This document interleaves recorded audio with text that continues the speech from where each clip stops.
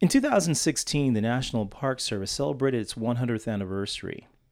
Throughout the year, millions of people from around the world traveled across the United States to visit our historic parks and monuments.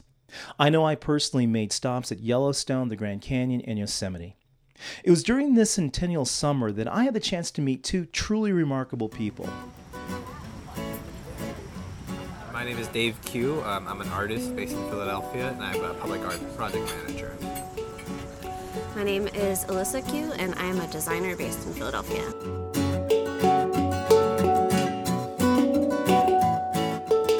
Through the magic of social media, I connected with Dave and Ilyssa through a series of Facebook posts and a remarkable project that they had funded through Kickstarter. As they were traveling home after a long journey, they just happened to make a stop near my home in Madison, Wisconsin. There we met for breakfast at an outdoor cafe to hear more about their recent travels. So we are just wrapping up a 3.5-month trip across the U.S., traveling to 6 national parks.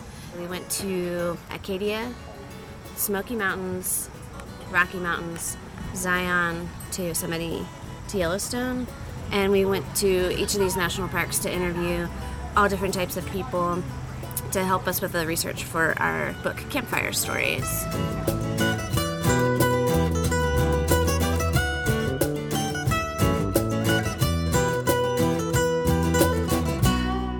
I guess we only started going outdoors as adults. So we didn't grow up with campfire stories, and we were always curious to learn more about these outdoor places that we're starting to spend so much of our vacation time in. So we were looking around for a book of campfire stories from these national parks and didn't find it, so we thought, why don't we make it? We're curious. So we just spent all summer traveling to national parks to collect these campfire stories.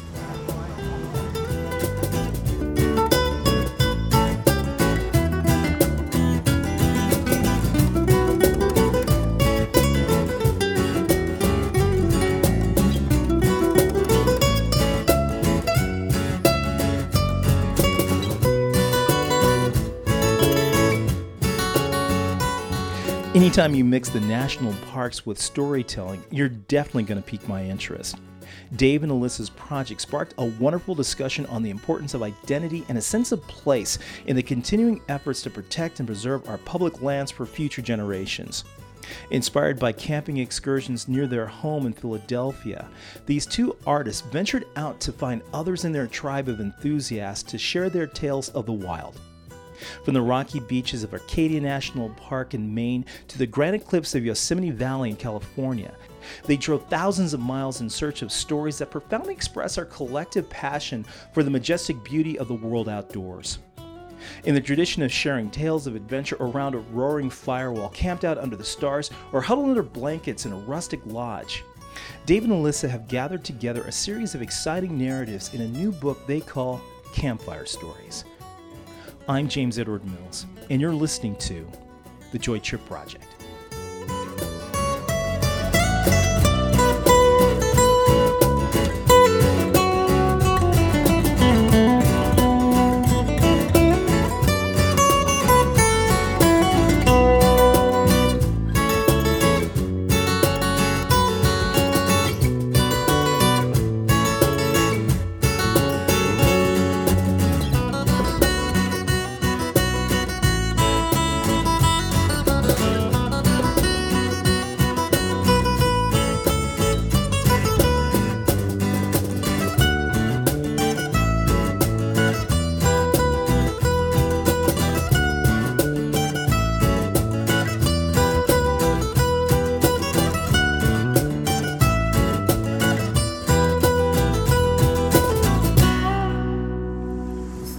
Three and a half months is a long time to be on the road, but for us it was broken up into kind of 2-week stints at a time, each, and the challenges of that travel kept being renewed because in every place we landed, so we get into the Smoky Mountains, and we knew we had the next 2 weeks to be in there, so we needed to figure out how to get around, how to work around the park.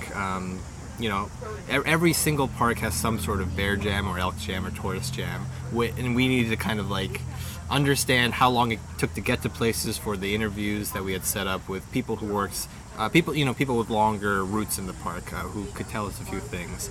And every 2 weeks we just had to renew all the research, not only of understanding the park's history, understanding the people and the communities around them, but also practical things, where we can take a shower, where we can get some laundry done, where we can get, since we're young people, we're looking for a coffee shop, good coffee and Wi-Fi in each place. And it was an interesting way to kind of renew the trip every 2 weeks, but also exhausting since we needed to relearn all the basic things that at a place you call home, all that stuff. It's kind of the language of the human environment, and we needed to not only learn the language of wilderness of each single place, but also the human environments that kind of surround each place. Yeah, I think also the logistics of interviewing as many people as we did. We interviewed, I believe, 48 people in total for at least an hour or more. And so setting up those interviews were just a logistical nightmare because you're in places that don't really have service or connection, which is what made coffee shops so important, to have Wi-Fi. But I think about every single park we would be in the second week or nearing the second week and be in a panic of like, we haven't talked to enough people or we haven't heard, but then always like mid-week of that second week, everyone got back to us and we were able to do a lot of the interviews. So it was a lot of that first week understanding the place ourselves, having our own experiences, and that second week really diving in. And that actually ended up working out well because we had context for questions that we wanted to ask or things we wanted to dive into. So tell me about your process. I mean, what were the questions that you were asking? What did you hope to get from the people that you were talking to? Process was not so much to collect the stories. We found out really early on. We prototyped our process in Acadia National Park. That's a place that we feel really comfortable. We've been going there the past 8-9 years. We, have some connections or knowledge of places. So we went there for a month in October and really played with our process, tried to figure out the right questions to ask. And we learned really quickly that you can't just ask, tell me a story about this place, which is, we thought was a very open-ended question, but that's really hard for most people to answer. And I realized that if someone asked me that about Philadelphia, I would have no idea where to start, and I wouldn't know what was important to share. So pretty quickly, we kind of limited our questions and let the conversation go where it wanted to go. But we had 3 main questions. The first one was, what is important for people to know about this place? So the way we would explain it is, somebody is reading about the Smoky Mountains. What needs to come across through the stories? What do you hope comes across about this place? And that would naturally lead into, I think, some really important themes that we gathered throughout. So on our website, we kind of go through these 5 to 8 themes that we gathered, and a lot of that, the meat of it, came from that question. And when we talked to, would you say 5 to 8 people per park, or 5 to 10 people? 5 to 10. So that really helped us get a sense of the essence of each place. Sometimes that question doesn't quite get to everything about what makes that place special. It's kind of a big question, but we liked starting there. So then we would follow that up with, what are your favorite things about this park? And that led to not only good insights about place, but also places for us to go explore and maybe find new people to talk to or topics to learn more about.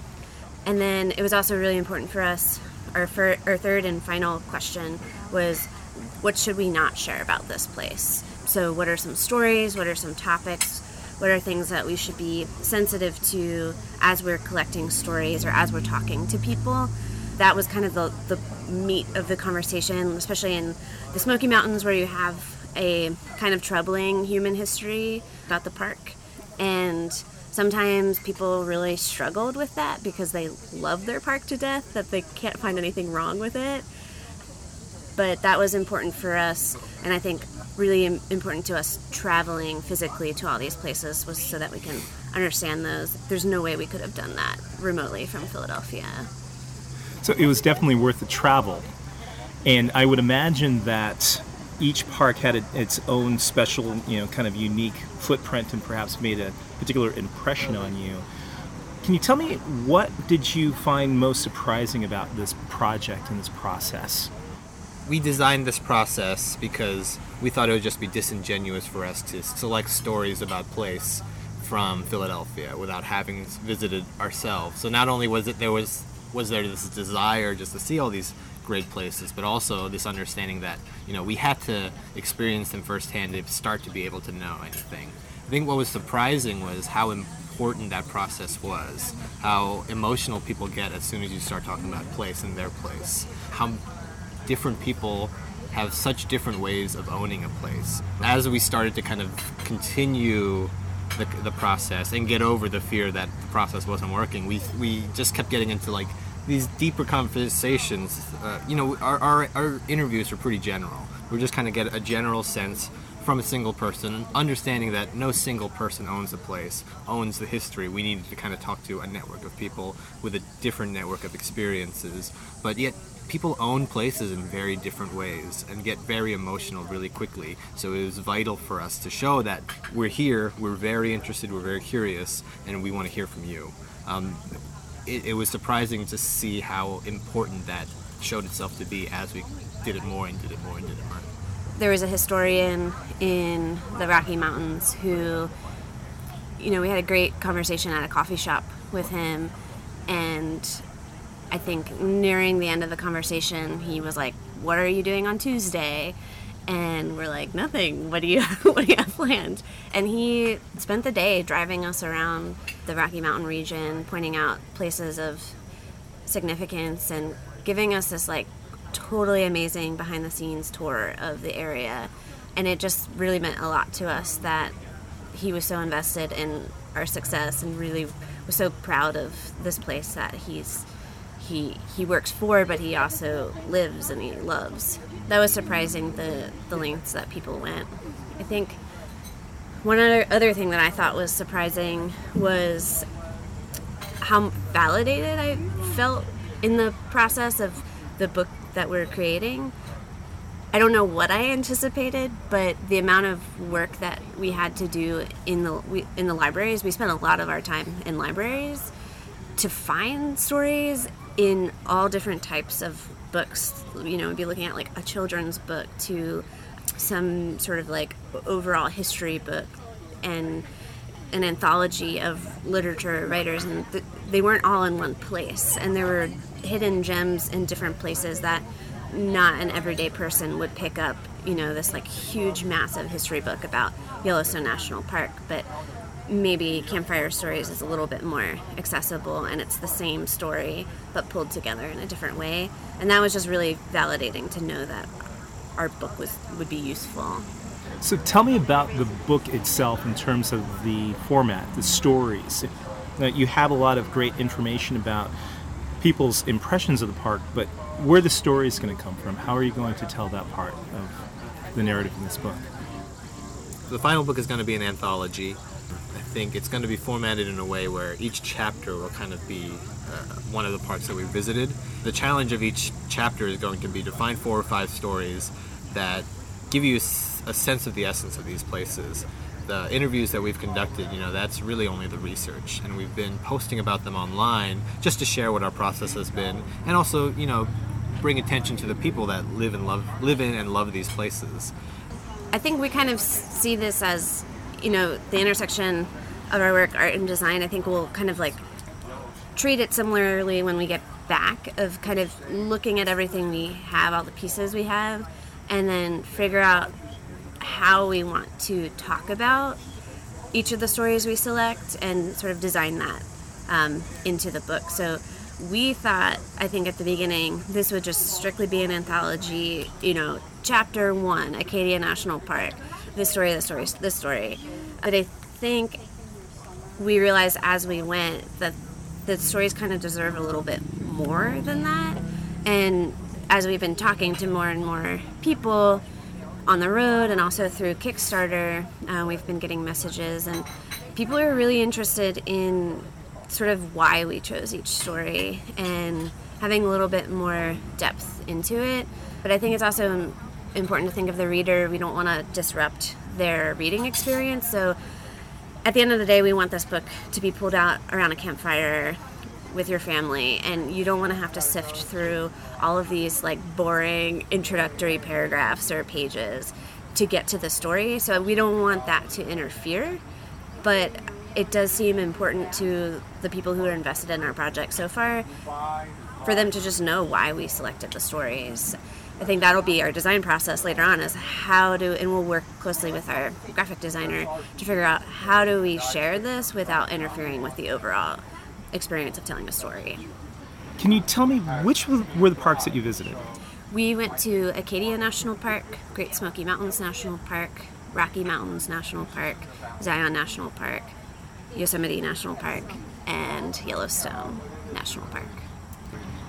So I won't ask you to tell me your favorite one. That's easy. Is it easy? Yeah. What was your favorite? Acadia National Park. Okay, well that's near where you're from. You spend a lot of time there. Why Acadia? I was actually really surprised by that. I thought that after spending 2 weeks in all of these other amazing national parks, I would be like, okay, Acadia's cool, but like this place is amazing. I think Acadia might be more of a personal, sort of like emotional connection. I was born in Nashua, New Hampshire, so I think some of the most like visceral memories you have from being a kid and being outside, like the smells, the feeling of the air, it's similar in Acadia for me. It's also where Dave and I kind of fell in love with the outdoors. We actually went to Acadia by accident, kind of. We intended to go to Toronto, but they had a trash strike at the time, and even like the basketball courts were filled to the tops of the fences with garbage bags because there's nowhere for the trash to go. So all of the city museums and everything was just shut down and closed because they couldn't accommodate anything. So we rerouted and we went to Acadia National Park, and that was our first time camping. We did everything wrong. We slept on the ground, and it's granite under you, so it was just sucked the heat from our bodies. But it's kind of where we fell in love with the outdoors, so I think I have that connection. I learned from Terry Tempest Williams, actually, in her story about Acadia in her new book. She calls it an ecotone, where you have radically different environments jutted up against each other. And I think that's why I am really attracted to Acadia, is that you have these like stunning coastal cliffs against the ocean, and then you have like pine forests right there, and you can have totally different experiences in one tiny, tiny little park. I find Acadia very accessible. It is small and it's very drivable, and I think for us that was important, not growing up so much going hiking or backpacking or anything, to have like a town nearby, or to have something that we could comprehend in our minds, where you go to, Yellowstone, and it could take you hours to get from one place to another. And that can be scary for people. And it is funny now that I think we would consider ourselves outdoors people, that I still love Acadia just the same for that reason, that it is small and accessible. You would think I would grow out of that and want to be in the middle of nowhere. Sure. So Dave, do you feel the same way? I wasn't born in New England, but absolutely, that's the place where our love for the outdoors grew. It's the first place that we visited. When we had to cancel our Toronto trip, we had that time off of work. We needed a place we could go to without reservations, right? So Acadia, somebody said, hey, Acadia is really nice, and we said, why not? It's the first place we camped, and then we kept going back there. So we have 10 years of memories there. So it's absolutely still a place we'll continue to go back to. It's accessible to us. I really liked Yosemite on this trip. I think at that point in the trip, that was 2 months in, we've had 3 months of views. So like the views they were still impressive, but they weren't going to like be the flat out like impressive thing. But Yosemite has great views. But the thing I really liked about Yosemite is that there's such a great culture in and around that park. There's so many coming of age stories that people just move to Yosemite to spend their adult childhoods, and then that's a term I learned. You have an adult childhood, just old enough to pick where you want to live, young enough to not have kids. So many people came to Yosemite and just ended up staying there. Yosemite saved them, is what we heard a lot. And that was cool to, there's not only the national park and a lot of things to see and do for that reason, but also this culture of people who, just a great culture, great community, music at the Mobile, a gas station just outside the east side that has a concert every Thursday night. And a great deli. They have really good food that's been in gourmet magazines. Yeah. So it's like the national park plus the California bum crowd that's just like finding ways to just finding, the most important thing is to live in Yosemite, and everything else, you eat whatever you have to eat, cat food sometimes, and you make it work, right? So I really like Yosemite even more on this trip. Is there a story that you might be able to share with me that might make it in your book, might not, but something that was particularly memorable for you in terms of the people that you talked to or some of the narratives that you were able to experience? I mean, I don't know if this is because it's the most recent park, but the wolf story for Yellowstone. Do you want to? I feel like you're more knowledgeable about the Wolf Club, which is a really fascinating community of people who basically their full-time jobs that they've opted into themselves is to go watch the wolves in the wee hours of the morning. A lot of them go to Slough Creek. And then there are some that go to Hayden Valley, I believe. Mm-hmm. But they wake up, 4 a.m. and drive out to see the wolves. But there's this great story called Wolf. It's a piece of fiction, but it really captures well the dynamics of the Wolf Club. And it follows a single person as they're trying to join that Wolf Club. They're all of a sudden, for some reason, their modern life doesn't fit them anymore. And they find some solace in the wolves, and it's a story about that person trying to inundate himself with a new pack, essentially, and the rest of his family trying to adjust to that. I think it's a wonderful modern story. The Wolf Club is something that's only developed since the wolves were reintroduced to Yellowstone in '95, and it's kind of something that people do know about but don't know about yet. Right? If you're in Yellowstone, you are told eventually that if you go to Slough Creek, look for the people with the scopes, and then you can see the wolves.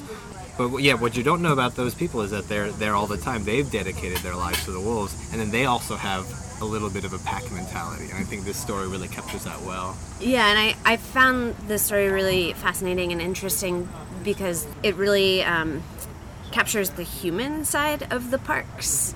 So it's like, in a way, these people have become the spectacle, the sight to go see. It's, instead of like a natural feature like Old Faithful or, Mount Washburn or something, it's these group of people who just are loving these parks to death. And it gives you this insight that you wouldn't have otherwise into the group. It's kind of like an insider's look, and I think that's kind of the fun of going to Slough Creek at 5 a.m. is because you feel like you're like, something that not everyone else does. So it sounds like a lot of what will come out of this anthology are not just the place stories, but the people stories as well.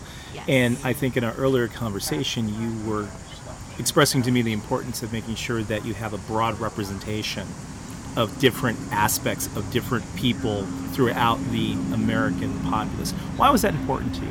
Why is it important to have multiple voices be shared in the narratives that you're sharing with us? I think it's important for us because once you start to learn a little bit about history, you start to realize that the story is always more complex than is presented to you. And especially in the stories of the parks, there are so many histories that aren't told. Stories of people of color who are very important in the formation of these parks. Stories of women pioneers that are also most of it wouldn't have happened without them. I guess the only thing we knew heading out was that every single park had some sort of complex history with their native tribes. The people who called those places home before another culture came in, drew a boundary around the land and said, this is a national park now. So I think those stories are important to tell because a lot of people want to avoid those stories, kind of complex histories. We want a simplified narrative. We want to have a simple culture that we can understand. But the idea of the preservation of land, I think, is so much more enriched when you understand that so many different types of people have contributed to it through complex histories, through kind of strange feelings about this idea, but that this idea of preservation of land and enjoying the outdoors can unite so many different types of people is a story we absolutely need to tell. To ignore it because they're unpleasant or uncomfortable is actually a huge disservice to that idea. And I think a lot of that will be difficult to capture in stories to be shared around a campfire, but I think what will be important is that people can find themselves in the story. We might not be able to, talk to some of these bigger issues in our book necessarily, but just the simple act of including them amongst, the typical pioneer explorer story, that they're part of that same history, I think will be really powerful for people, all different types of people. What is the most important thing that you want people to come away with, when they are gathered around the campfire and they're listening to your stories? The thing we encountered early on, when we asked people, what's a story that you have? What was surprising to us at the time was that nobody could kind of answer that question outright. But when we think about it, we can't answer that question either. And conversely, we're in a time where storytelling is such a big part of our culture. Storytelling is bigger than it ever has been before. Podcasts are being consumed rapidly. Television is in a place where you can tell a story for 8 seasons. All of a sudden, that it's become a storyteller's medium in a way that the same thing it doesn't have to end where it started. There's no more sitcoms really, but these types of stories are so produced. There's so much work and production that goes into those stories that we've become, at the same time that we're devouring stories, we've become disconnected from our own, and we can no longer answer the question, do you have a story to tell? Everybody has a story to tell. Everybody has an important story to tell. And there are definitely more stories that need to be more inclusive about the different types of experiences that we're having. So, that I think the most important thing is that as we're digging up campfire stories, that people start to kind of be able to read them, but also share them. And then hopefully that's a step towards sharing your own story. Yeah, I think we were surprised. We hosted a couple campfire story nights, one in Acadia National Park and another in Yosemite, and our intention was to come with some stories, but both of the events had invited people to come share campfire stories. It was more a participatory thing.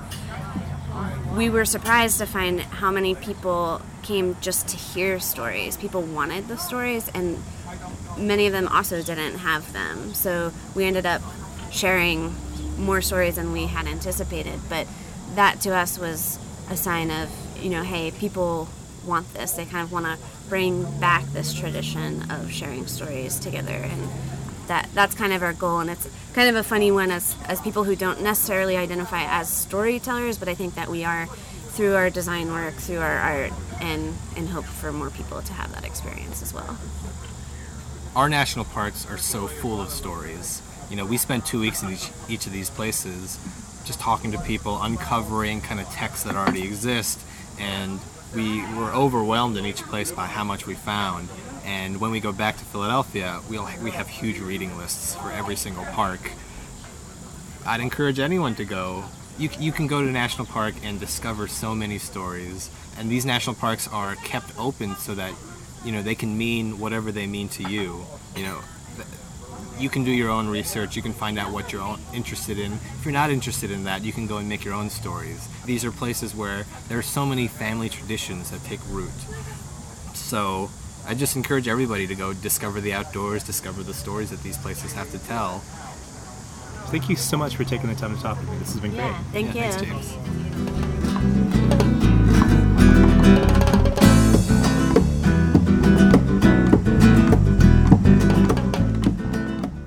The new book, Campfire Stories, will be out soon. Dave and Ilyssa are taking a bit of a break from writing as they embark on another great adventure. They recently welcomed the arrival of a baby daughter named Lula June. You can learn more about their project and even pre-order a copy online at campfirestoriesbook.com. For the Joy Trip Project, this is James Edward Mills.